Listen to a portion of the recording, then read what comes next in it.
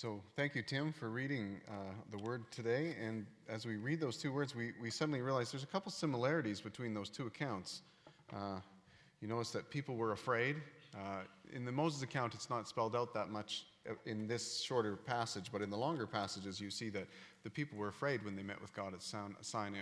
There was thunder, lightning, loud noises. It was a big deal. And then, of course, the disciples, when they're with Jesus on the mountain, again, I guess mountains is a similarity too, they're also afraid. This sort of encounter with God that they have is not a light, fluffy experience. It's a very significant, sobering experience that they have. And it's funny because it's like sometimes when people are afraid, I don't know what you're like, some people, when people are afraid, they get silent. And other people, when they're afraid, they talk more. And that's what I noticed in the Peter account. It's like, it says he he didn't know what to say. He was so frightened, so he just babbled on about, let's build some shelters and let's do, it's just, that's sometimes how we are when we're afraid. But I want to just point out, these are 2 out of the 5 times that Scripture tells us about where God decides to come and dwell with people. 2 out of the 5 times. So the first one, we're on a bit of a journey going through the Bible from Genesis, the beginning, to Revelation, the end. And you can sort of see our progress. We're in our 5th week here. So we're gonna keep on trucking through this journey together as a church. But there's 5 times where God came to dwell. First one is Adam and Eve. Creation, God comes to dwell. He walks with them in the cool of the day in the garden, has intimate relationship with him. They dwell together. It's amazing. Of course, that doesn't last because of sin. And then here's the second time God comes to dwell. And that's this story of Moses that we're going to focus on today. And that the people of Israel have come out of Egypt. And now they're encamped around this mountain, Mount Sinai. And God has come down to dwell with them there. The third time is one we're pointing to every week, because when you're reading the Old Testament, you really got to understand that so much of it is talking about what's yet to come. And it's foreshadowing what's yet to come. And so the third time God comes down to dwell is through Jesus, right? That's what we celebrate at Christmas, the fact that he was Emmanuel, God with us. He didn't just stay distant, but he actually came and became one of us. It took on human form. The fourth time God comes to dwell is after Jesus is resurrected and he goes back to the Father. You'd think, oh no, now we've lost Jesus. Jesus said, hey, guess what? This next chapter is going to be better. How can it be better? We're losing Jesus. God is not going to be dwelling with us anymore. And they said, no, the Holy Spirit is going to be in each one of you. And so God is going to come to dwell not just beside you, but in you. So that's the fourth time. And then the fifth time is all of these have happened in the past. All of these have happened. But the fifth one has not yet happened, and that's when Jesus comes again. And the Bible talks about a second coming. So 5 different times God comes to dwell with people. And we're looking at the one about Moses today, but we can't miss the fact that when Jesus came, that's part of the package too that we need to talk about. So now I've been enjoying this. How many of you have gotten a copy for your family of the Story Bible? We handed out, I think, 300, and I can't remember the exact number, but it's over 300 copies of the story. And what it is it's basically you take the Bible, and then the Bible isn't always in perfect chronological order because it's like a library of books, right? The Bible isn't just a book; it's a library of 66 different books, but put together in one, volume. You can carry it around, but So what the story is someone had the idea that let's help people to engage the Bible and understand the big story of the Bible. And let's do it in a way so that they can quickly understand that what God is doing in the world from beginning to end, right? Because often people read the Bible, they read one story and they go, oh, that's a nice story. I'm going to read another story and another story. Oh, the Bible's a storybook. Well, it has many stories in it. It has many different accounts. In fact, it has tons of different types of literature. It's got poetry and history and all sorts of other things.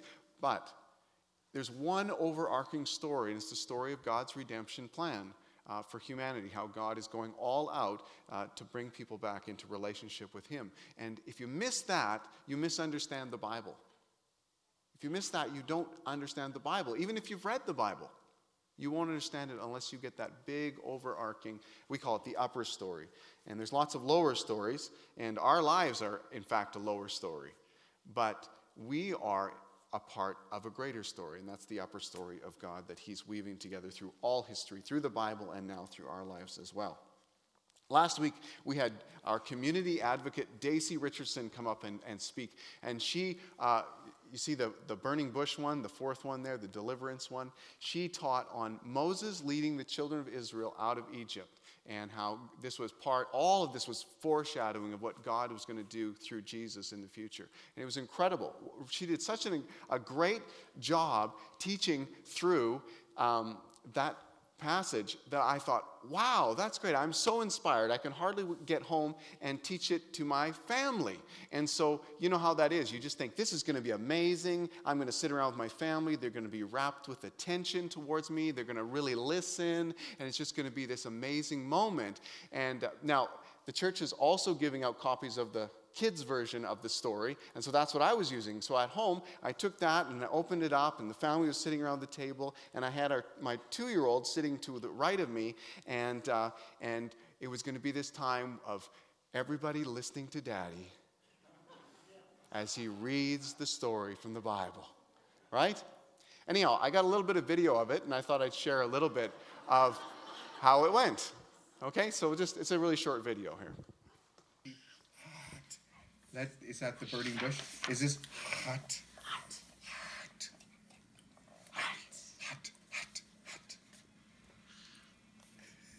Very hot. Owie, hot. Moses did what God had said. Yeah, still hot. He went to Pharaoh and said, no, he didn't say hot at this point. He said, let God's people go. Yes, the bush is still burning. Okay.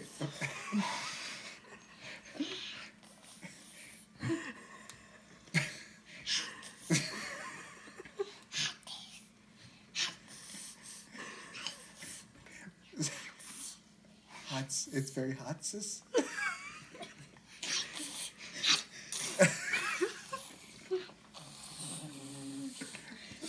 What, is it cold or hot?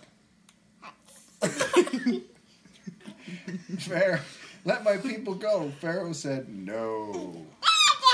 Yeah, that's good. All right.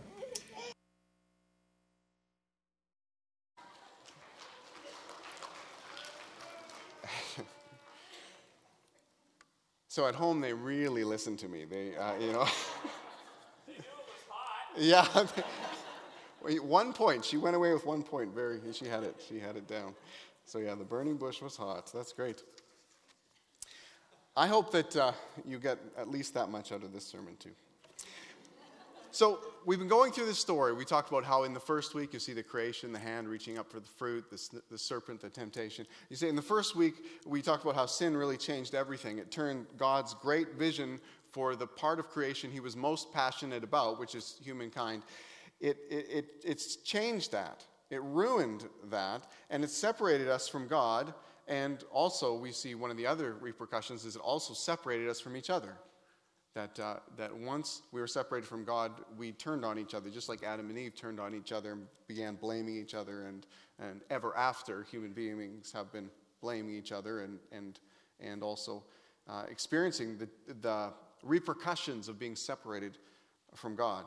And then we walk through a lot of different stories. The story of Abraham, and he makes a promise that all the nations of the world will be blessed through Abraham's descendants. And that he'd make Abraham's descendants into a great nation, even though he didn't have kids.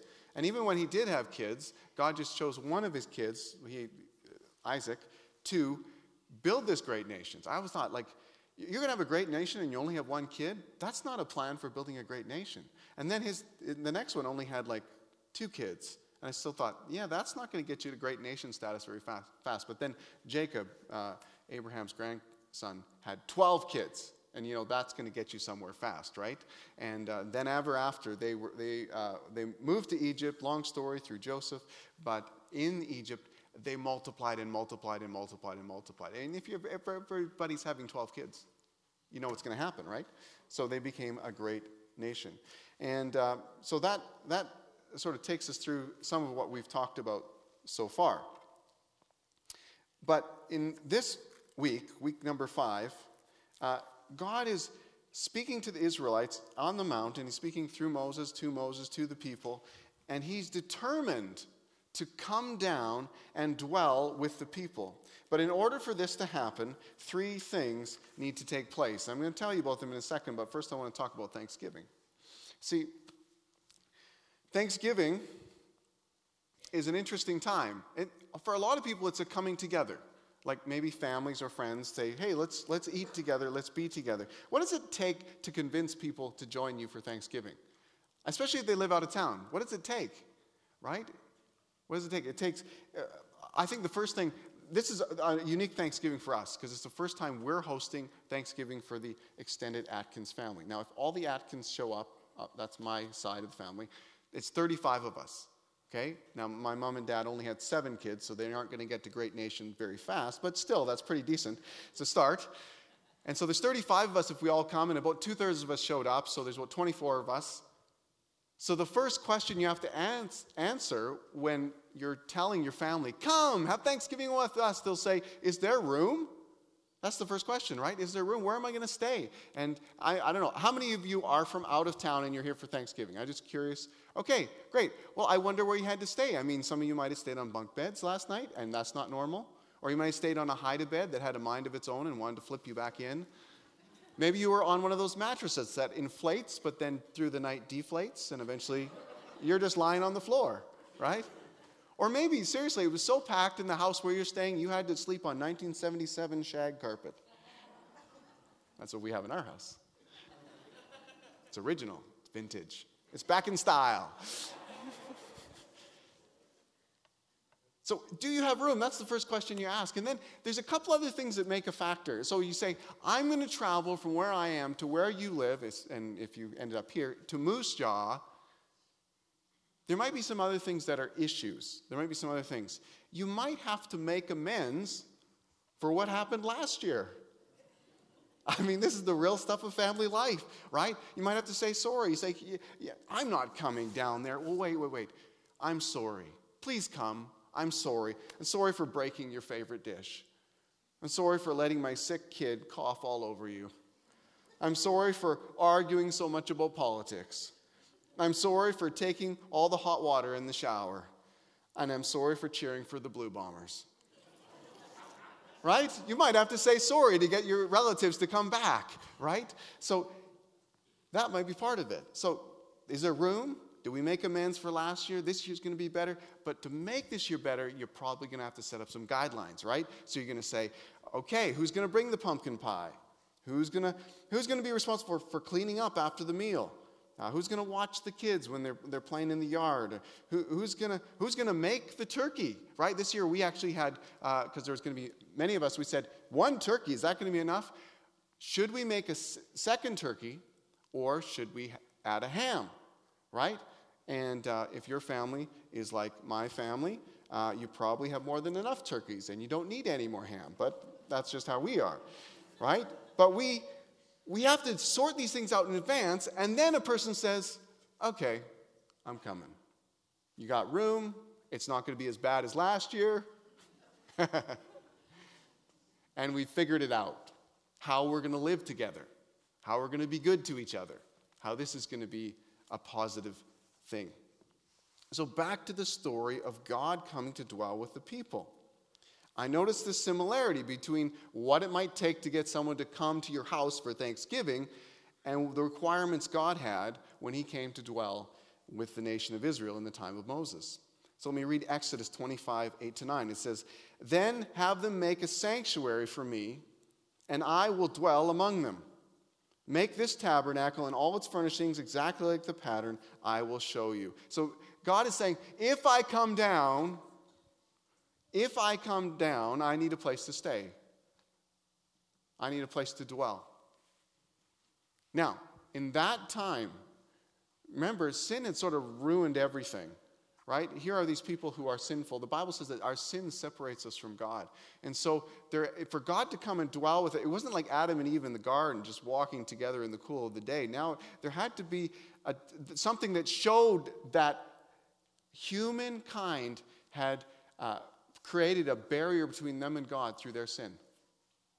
And so how could God come and dwell with his people? We couldn't come exactly the same way, just walking in the garden with them in that kind of relationship.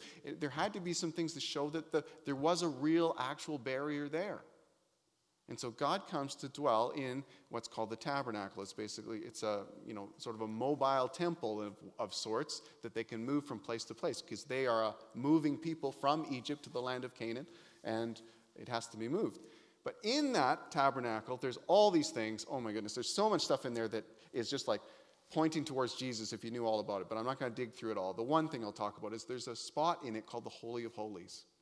And it's got this really thick, really tall curtain that separates that part of the tabernacle from the rest of it.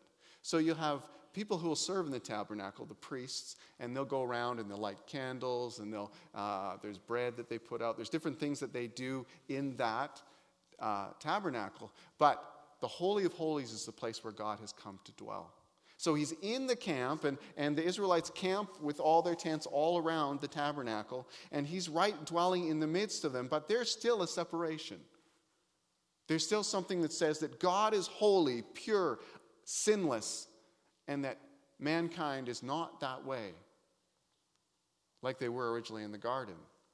They've chosen their own way, and so God, he needs a place to stay, but that place to stay has to reflect the reality of what's happened to relationship between God and man. And so that takes us to the next thing, and I'll read Hebrews 10, 1-4.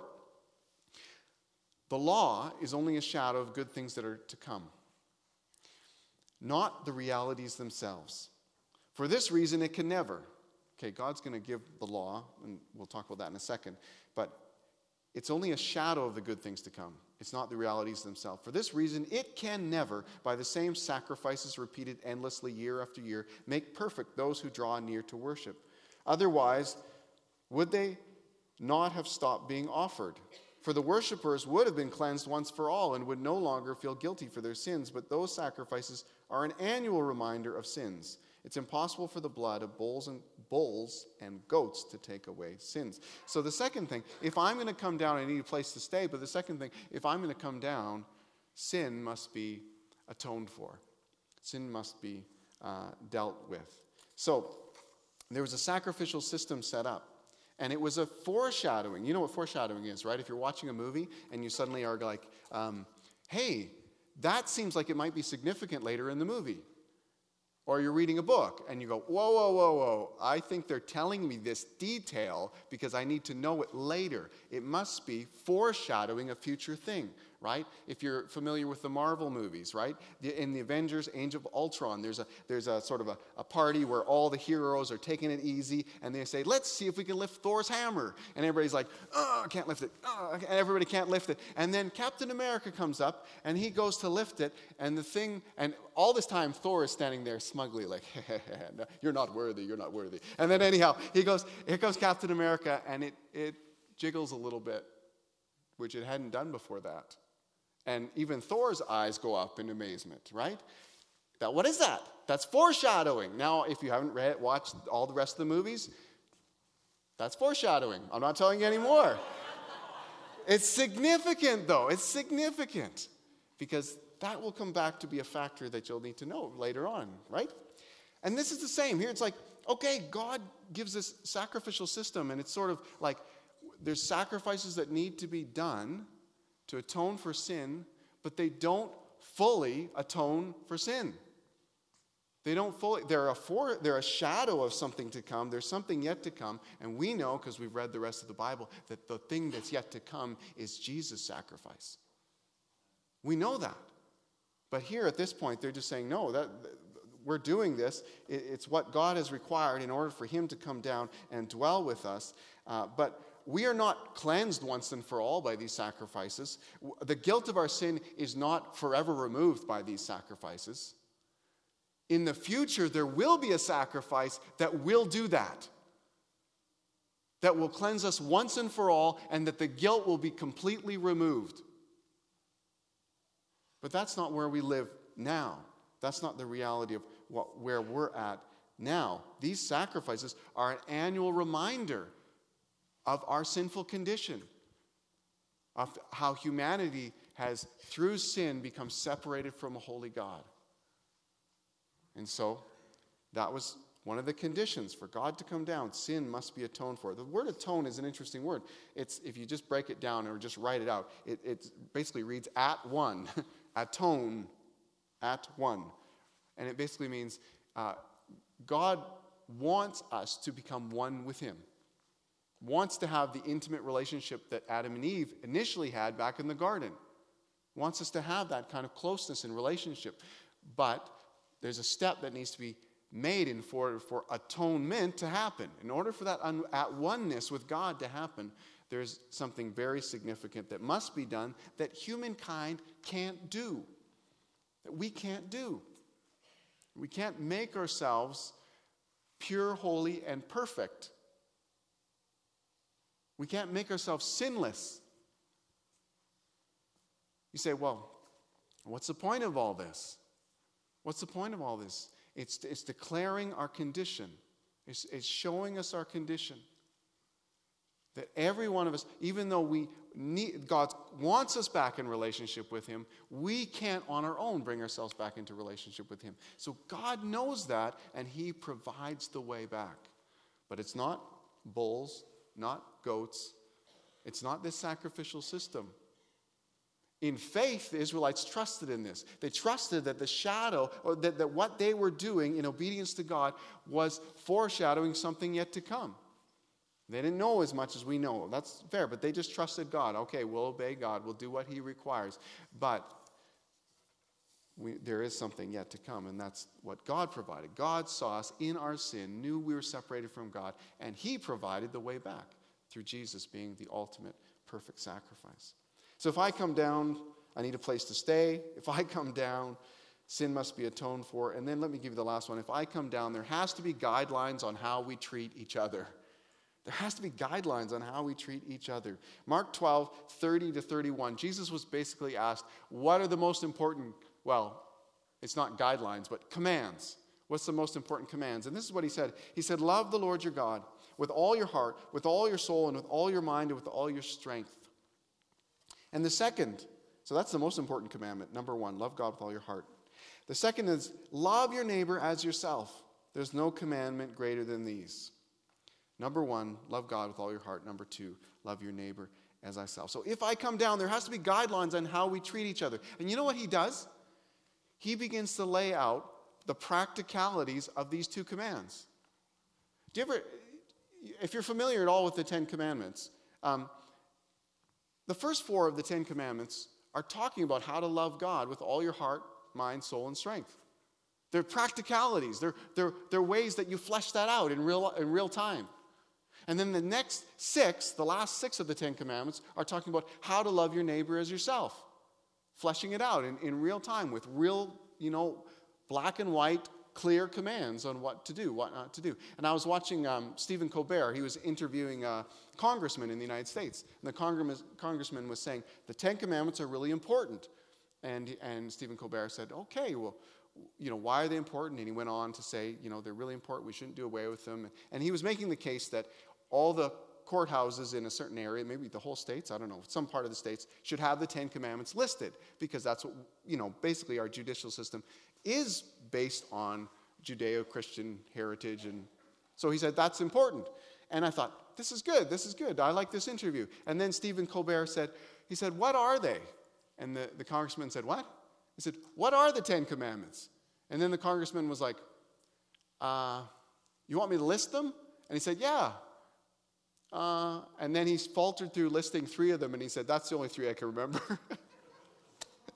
And I was like, oh, they're important, are they? Well, let's list the Ten Commandments, okay? Let's just do that. Let's just list the Ten Commandments. And what we're going to do is I'm going to just get, each section is going to do two of them. So I'm going to start with you guys. You can start sweating right now. I'm going to get you to do the first two commandments that help us to understand how to relate well to God, how to love God with all our heart. And then I'll get you guys to do the second two, still under the guise of how to love God with all your heart. So we're going to learn from these two sections how to love God with all your heart. And then these last three sections, two at a time, we'll get you to do two commands on how to love your neighbor as yourself, right? So let's just start here. Do you guys know what the first two commands are? Can you just take a gander at them? I'll help you if you need help. But do you know what the first command is? You shall have no other gods before me. No other gods before me. That is the thou shalt have, or you shall have. I memorized it all in King James, so I'll sound like Shakespeare when I talk. But anyhow, that's right. You shall have no other commands. Oh, sorry. Blah, blah, blah. You shall have no other gods, thank you, before me. That's the first one. Okay, and the second one's very similar, so it sometimes gets forgotten. Do you guys know what the second was? No other gods before me. And the other one says, you should not make... yeah, everybody knows this. No idols, no graven images. Yes, you got it. Okay, good. They just gave you some really good help on how to love God. Isn't that... Yeah, give them a hand. Give them a hand. Yeah, isn't that wonderful? Thank you, guys. We're taking your advice to the bank. Oh, no, they're commands, not advice. Okay, we'll take those commands to the bank. Okay, that's great. Okay, second section, these are still commands about how to love God. Okay, so now we gave them easier ones, didn't we? Aren't you feeling that right now? Oh, you gave us the third and fourth ones. Those are really hard. They really are really hard. Okay, but let's just see if you can do them. The second one, or the third one, sorry. Oh, okay. You're getting them both in one. Okay, but first, don't take the name of the Lord your God in vain, right? Or thou shalt not, or what, right? Don't take the name of the Lord. So we got to reverence God's name. Don't use it flippantly, and don't use it as a swear word, and all sorts of different things you don't with it, but honor God, right? Because you honor his name. That is awesome. That'll help you love God, won't it? That'll be huge. How about the fourth one? It's tricky. Aha, yeah. Remember the Sabbath. Keep it holy. So that's one day a week, right? In the Old Testament, Saturday was their day, right? The New Testament, because Jesus rose on Sunday, the Lord's day for us is Sunday. But you take that Sabbath principle and you say, whoa, I'm going to honor God. One day a week, I'm going to set aside for rest, like God rests. I'm going to set aside for worship, because this is the time where I can be really focused on the Lord. And guess what? You're here. Hey, you must have known about this principle. You guys, you cheated. You studied in advance. That's great. Great practical underpinnings of the command to love God with all your heart. Awesome. Now, you guys, we need some help with loving our neighbors. Okay? So can you help us? Now, this is the fifth and the sixth ones. And these ones are, I would say this is probably the hardest transition point, is to get the fifth and the sixth. If you can get the fifth, I'll be really impressed, because people forget this one all the time. But go for it. Anyone know what the fifth one is? Honor your father and mother. Oh, that's great. The wedge seats were helping us. That's great. The wedge seats, we always forget them. Thank you, thank you, thank you. Honor your father and mother. That's the fifth one. And that's really important. And what can you honor your father and mother for? Well, start with the fact they gave you life. Or if they adopted you, they chose you. Right? That's where you begin. And then if they did anything beyond that, that's gravy that you can add to your thankfulness. Right? You say, yeah, thanks for that one trip to Chuck E. Cheese. Awesome. Thank you. Right? I'm also thankful for that. But you gave me life. That's a bit bigger. Okay, so that's great. Oh, what's the sixth one? Do not kill, or shall not kill, or do not murder. Right? Okay, different translations, different ways. Okay, that's really important too. So now we're starting to get into so if you honor your father and mother, that's your most immediate neighbors, the ones you grew up with. Right? And then... now we're spreading a little farther. Don't kill anyone. That's really helpful in loving your neighbor as yourself. Don't kill anyone. Okay. How about you guys? Give us the next ones. Don't commit adultery. Yes, you should not commit adultery. And then the next one? Oh, we had some discrepancy. I think it's steal. My mom's right. On Thanksgiving, I'm going to say my mom's right anyhow, right? But I think it's steal. Yes, steal. Okay, but you gave a hint to the next cruise. So what are the last two? Don't covet your neighbor's wife is number 10. But number 9, don't bear false witness, or don't lie, but that's part of it. Okay, so we got lots in there. Wow, you guys did it. You did it. You shared some really good advice. Wait, not advice. Commands. Commands. Right? Commands. How do you... Now, you know what? I think of it as a pyramid. You've got the 2 top commands. Love God. Love God is the top. You can't mix those up. If you love your neighbor first before you love God, you'll just use God to please people. And that won't turn out well or godly. Okay, so flip it the right way. Love God is first.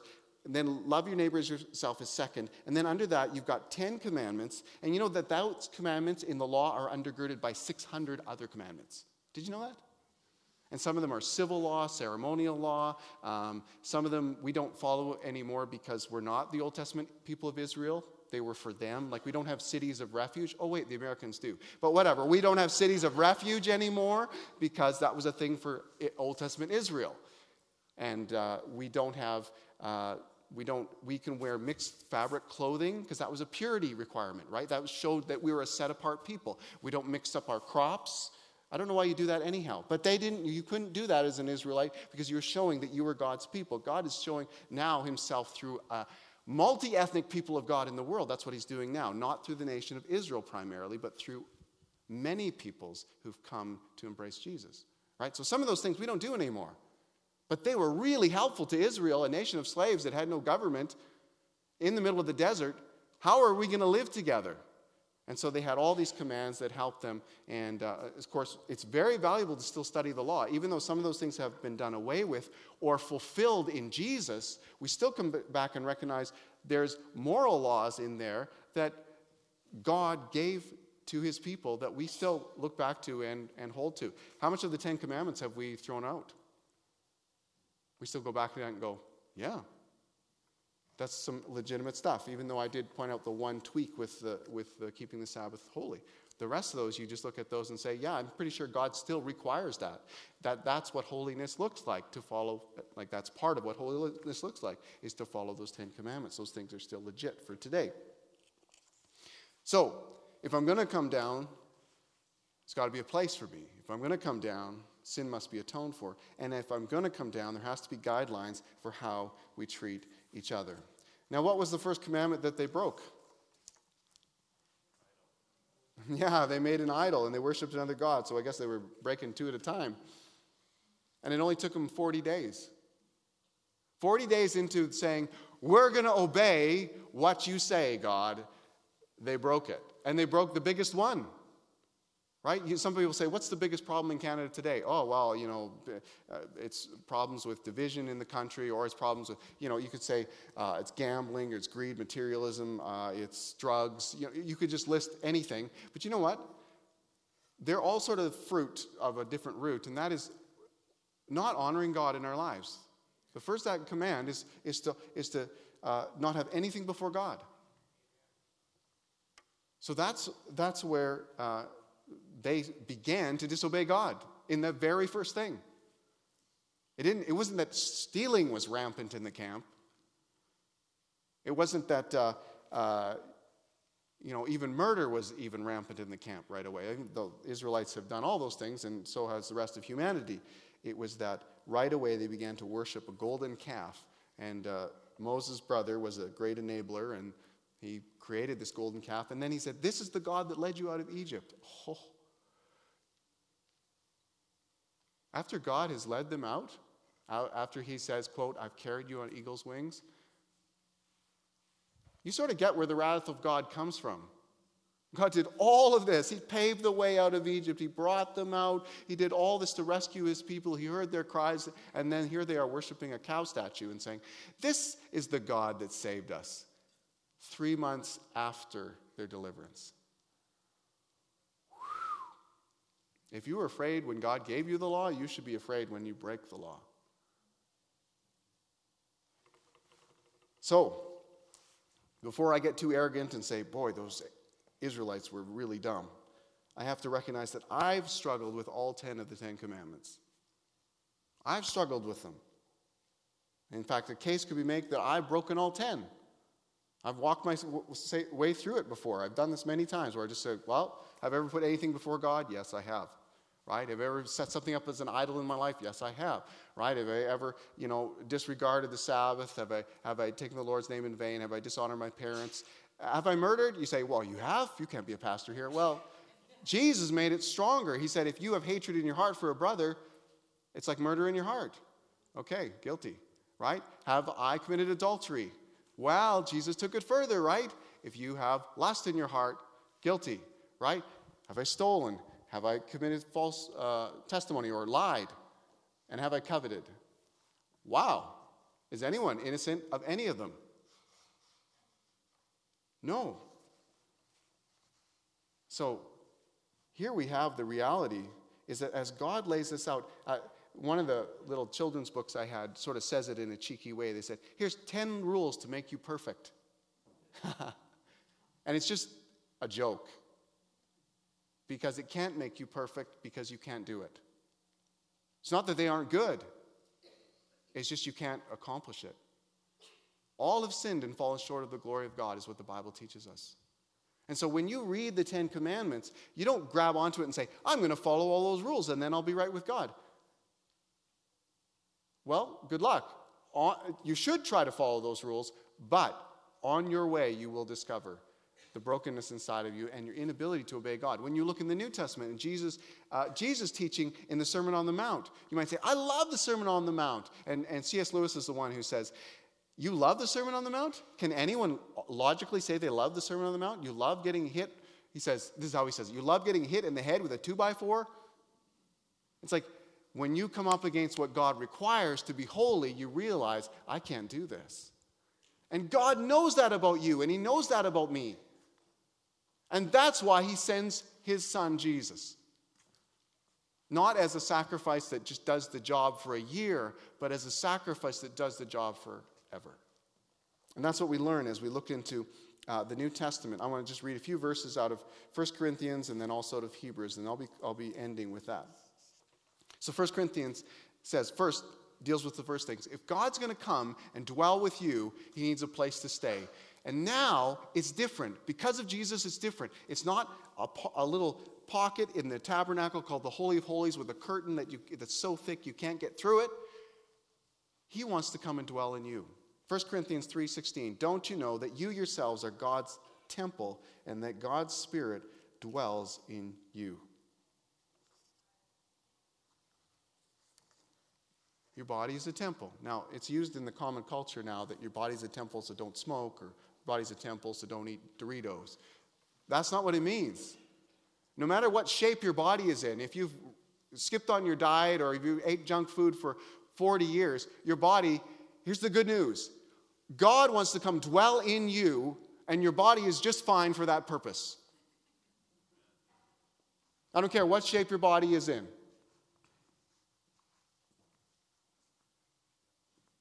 God wants to dwell in you. God wants to come, and the place he's looking for to dwell is not an Old Testament tabernacle. It's you that he wants to come and dwell in. This is good news. God says, I want to come. I need a place to dwell. The place that he's looking for now is you. And then he says, if I'm going to come down, sin must be atoned for. Wow, the great news is Jesus has done that. Let me read you some verses out of Hebrews chapter 10. It says, for by one sacrifice he has made perfect forever those who are being made holy. And then he goes on to say, their sins and lawless acts I will remember no more, and where these have been forgiven, sacrifice for sin is no longer necessary. So once and for all, when Jesus comes, dies on the cross, lives a perfect life, dies on the cross for you and me, rises from the grave, all of that makes it possible for you and me to be right with God, for sin to be atoned for permanently, not temporarily, not annually, but forever. That your guilt is not just paid for, but your guilt is removed. That you don't walk around this life saying, oh, I'm such a sinner, but you go, wow, God is such a great forgiver. That you have a total transformation in how you view your life. The headline of your life is not, or my life is not, Steve is a great sinner. That's actually true about me. But it's not the headline over my life. The headline over my life is that Jesus forgave Steve's sins and has taken his guilt away. Forever. Forever. And he's come to dwell in Steve. Even though this body's not perfect, he's chosen it. He's chosen it as the place where he will dwell. That's good news. And then, sin must be atoned for. What about the guidelines? What about the rules? What about that part? Hebrews 10 again says, the Holy Spirit also testifies to us about this.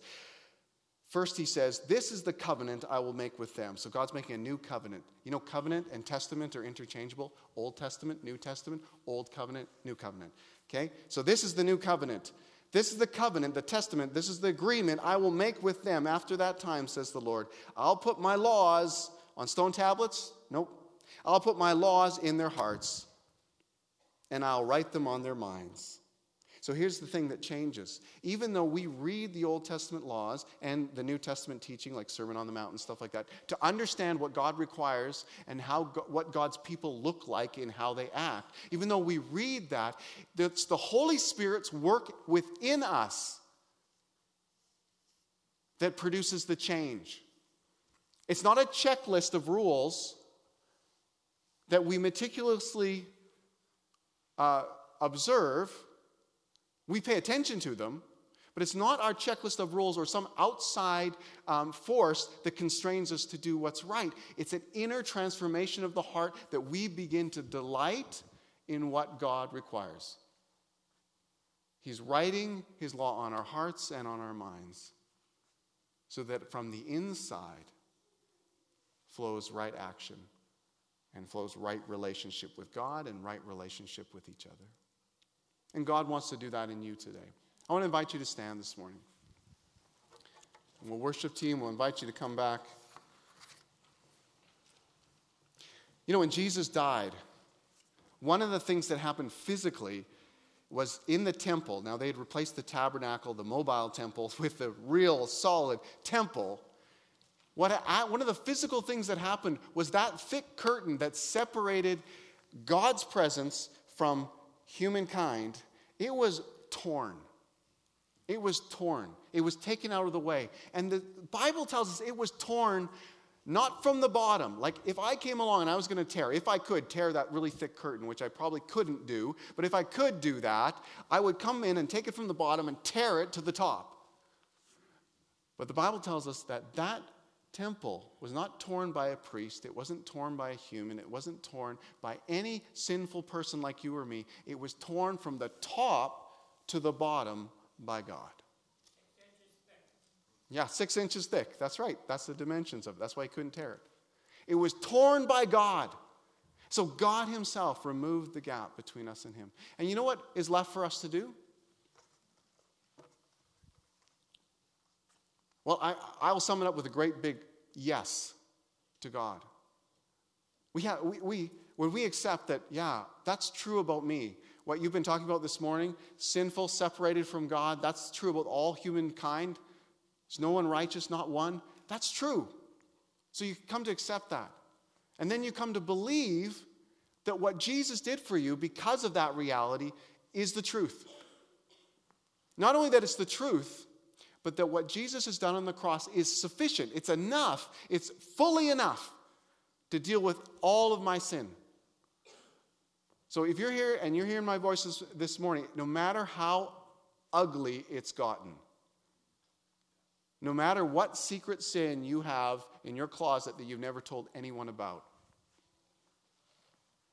no matter what you think, no human being could ever forgive me or love me if they knew this about me, God's grace is bigger than that sin, and he stands ready to forgive.